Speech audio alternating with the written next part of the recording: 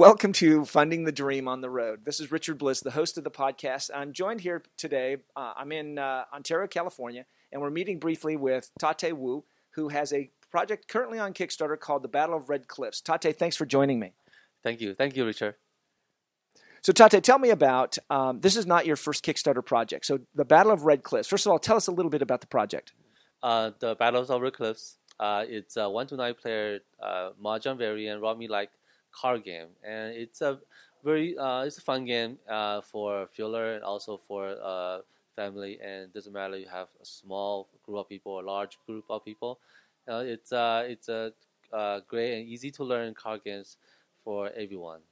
Okay, now it's based on, you said, kind of a Mahjong Rummy type hybrid. Tell people who aren't familiar with Mahjong, because you're from Taiwan. Mahjong is very popular there. So give people an idea of what Mahjong is.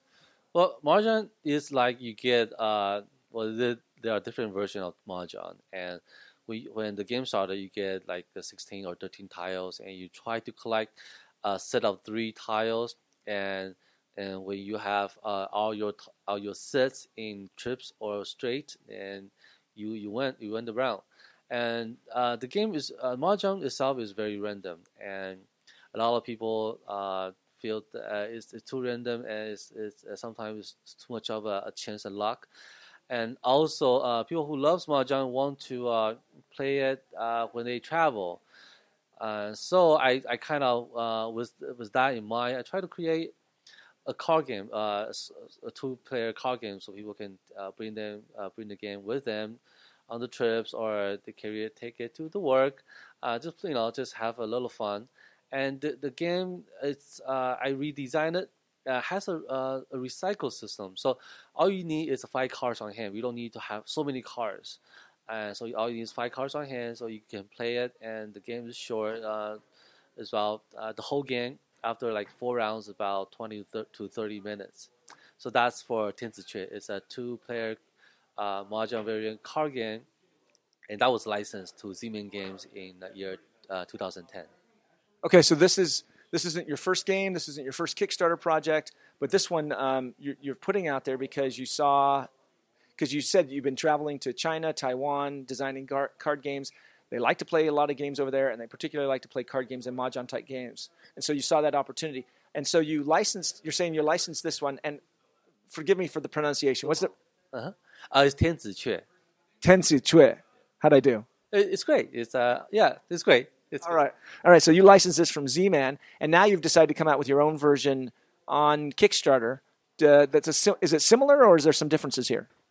It's the basic idea is the same, but it's for more players. It has more action cards, and also have command cards. So each player will have unique abilities, and also because it's for one player and also it's for a large group of players, so it has some rule change. So it will have enough interactions, balanced interactions, and strategies between players and the gameplay. So it's a little bit different.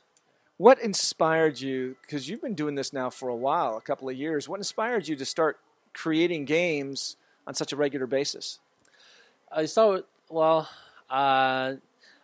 always like to create things. I mean, because I like to draw and paint, and so I like to create. And for games, I start to create maze and little very easy dice throwing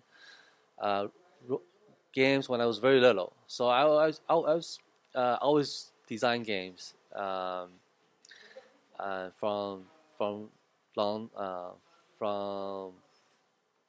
don't know, back when I was very little in Taiwan. And after I was teaching computer class in Gardena High School, and from that time, I'm not saying the teacher has a lot of time, but I have time. I have kids, who likes to play, and I thought, maybe I should continue. I should, design more games. So maybe the kids will play, and maybe they could, play test for me too. So I started to work on more games, and I taught 2 years, and I left school, and I travel. I go travel in Taiwan, China, and because my father is in Shanghai, so I stayed for few years with him. So I over there I do more. I design more games. I actually publish some games and license a few. So that's pretty much how everything got started. So interesting that you're talking about, as a teacher, you're teaching computers to high school students, and you're seeing a way to have them play some of the games. You know, most older generations think that just kids, all they want to do is play video games. Are kids really that interested in playing board games and card games and that type of thing, or are they just, how come that it's all about video games, isn't it? There are people that we students loves video games. They go online and then just stay there, hours and hours. But there are I don't think that's everyone, because not all kids have a computer, and I think not a lot of people a lot of kids like to play sports, and some people just study. So I don't think that all students play video games. And then when they see me, doing some prototypes, and they're interested, and they just kids just want to have fun, so they just play whatever I have, and they're great help. They're not necessarily be able to help you to give you advices or changes, but from the way they play, and I could get a lot of feedback, and it's fun. Well, interesting. So now that you've got a Kickstarter project out there, it's called The Battle of Red Cliffs. It's got 8 days as the filming of this. It's got 8 days to go. You're about 31% of the way there. Yes. Yeah, you're trying to make that happen. What's let's suppose this one doesn't fund. Do you have a plan B? Do you bring it back, retool it, and put it back out there? Actually not, because this is my second time launching the Battle of Red Cliffs. So if this is not funded, I would work on other games, because the game is complete, and also all the works, and also the rule books is all done. But I mean, it is. I hate to see it not published, but it's not funded. I just feel like it's just the public just doesn't have enough interest to see the game in the market. So I'll probably work on another game. Well, the good news is that even if you do work on another one, when that's successful, you can always still come back to this, because you're saying that everything's pretty much done. The artwork is fabulous. How did you find an artist? Did you do that, or did you find somebody to help you out with that? I have someone did an illustration, but I do all the graphic works. I do the layout for the box and the rule books, and pretty much everything. Just try to save every penny. Sure. Well, it looks fabulous. When you talk about, so if it doesn't fund, are there some things about Kickstarter that you feel that, and you just said it, that maybe the audience isn't ready, or the market isn't ready? How effective has Kickstarter been for you? Because you've successfully funded before with a previous project. I think you raised $6,000 for your previous project. Do you see Kickstarter changing? Is it getting harder to do a Kickstarter project because there's so many games out there? Or what's your take on it now that this is your second time? I think Kickstarter is a great platform for inventors, and I think there's a lot of opportunity for everyone, and you just have to be ready. You just have to have your information, your rewards, your price level, and your video done as good as possible. And I know I think I made several mistakes on the previous launch, and for the pricing, and also for the reward levels. So for the Kickstarters, I think people are they're looking into more. I think more gamers are on the Kickstarter, I think, now, and so a lot of gamers are. So you have to have games that is designed towards gamers, for gamers, for like, I think mostly US type of gamers, like war games or deck building games. Well, sorry to interrupt, but there aren't a whole lot of war games on Kickstarter. I mean, there was D-Day Dice. There's not a whole lot of deck building games. I mean, there was Eminent Domain, but you haven't really seen a huge deck building success.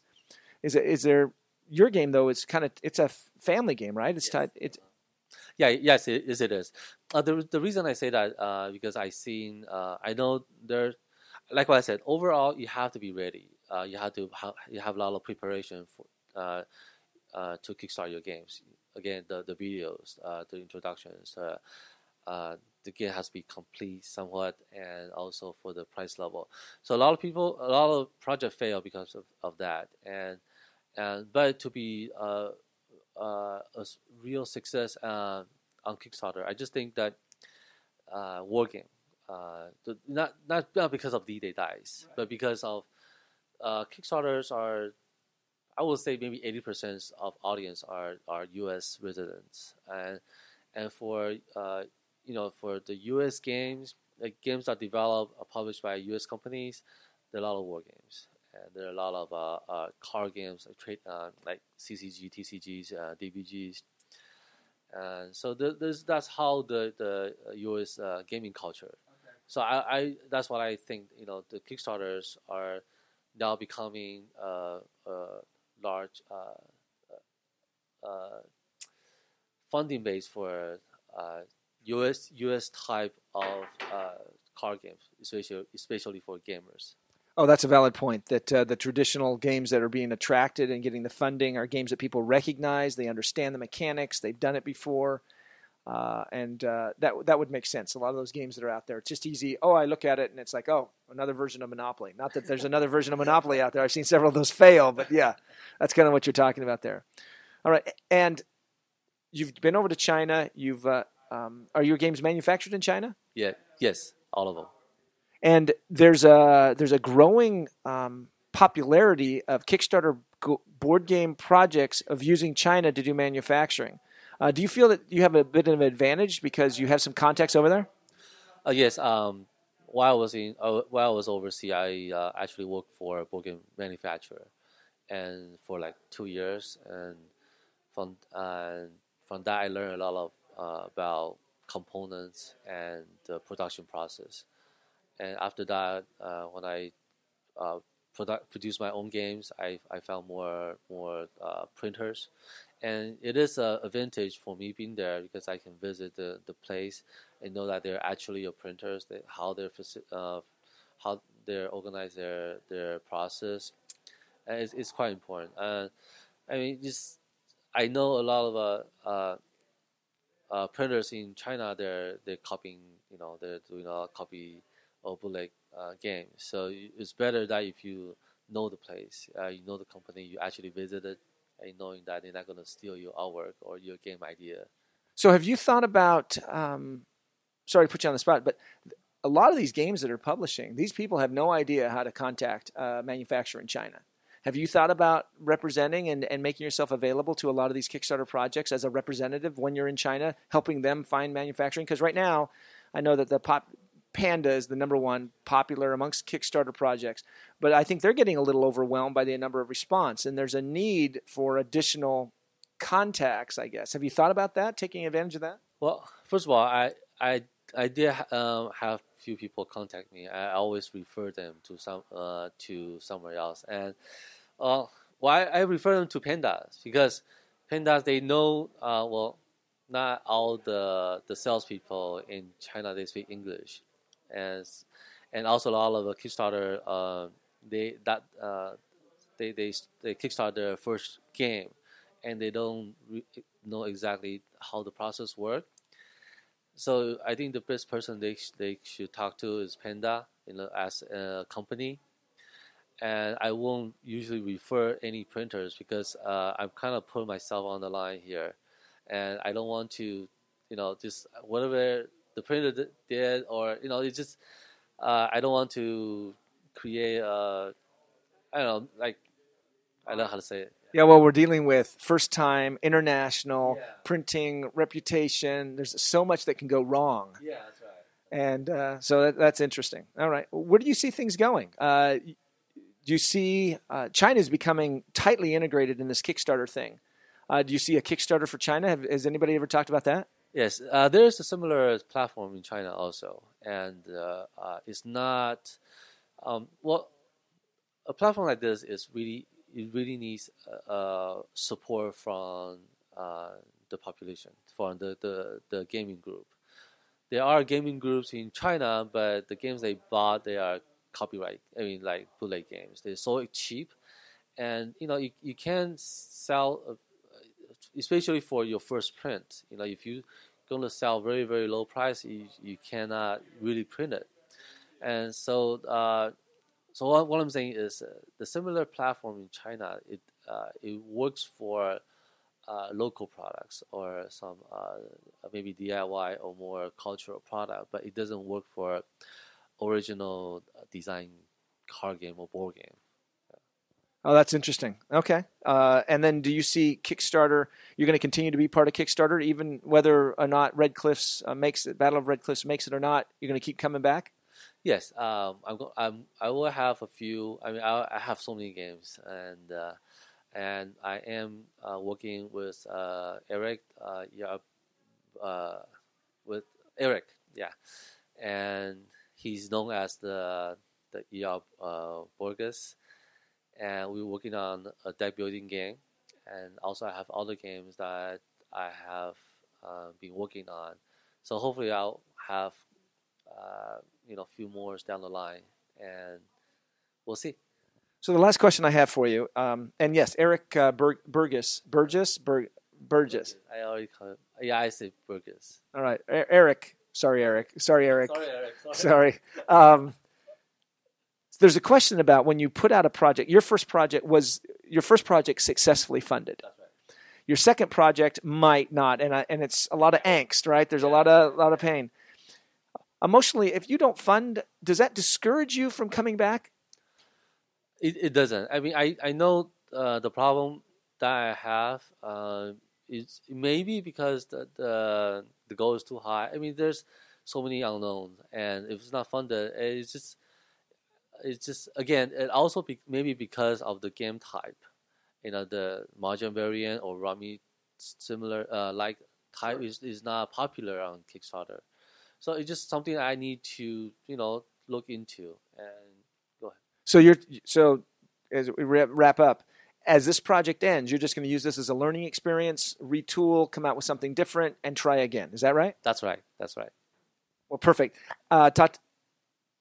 Tate Wu. Tate, thank you so much for taking a few minutes, for meeting with us, sitting down, talking to us, and sharing with us some of your insights and ideas. I think it's been very fascinating, and I think a lot of people listening are going to be fascinated as well.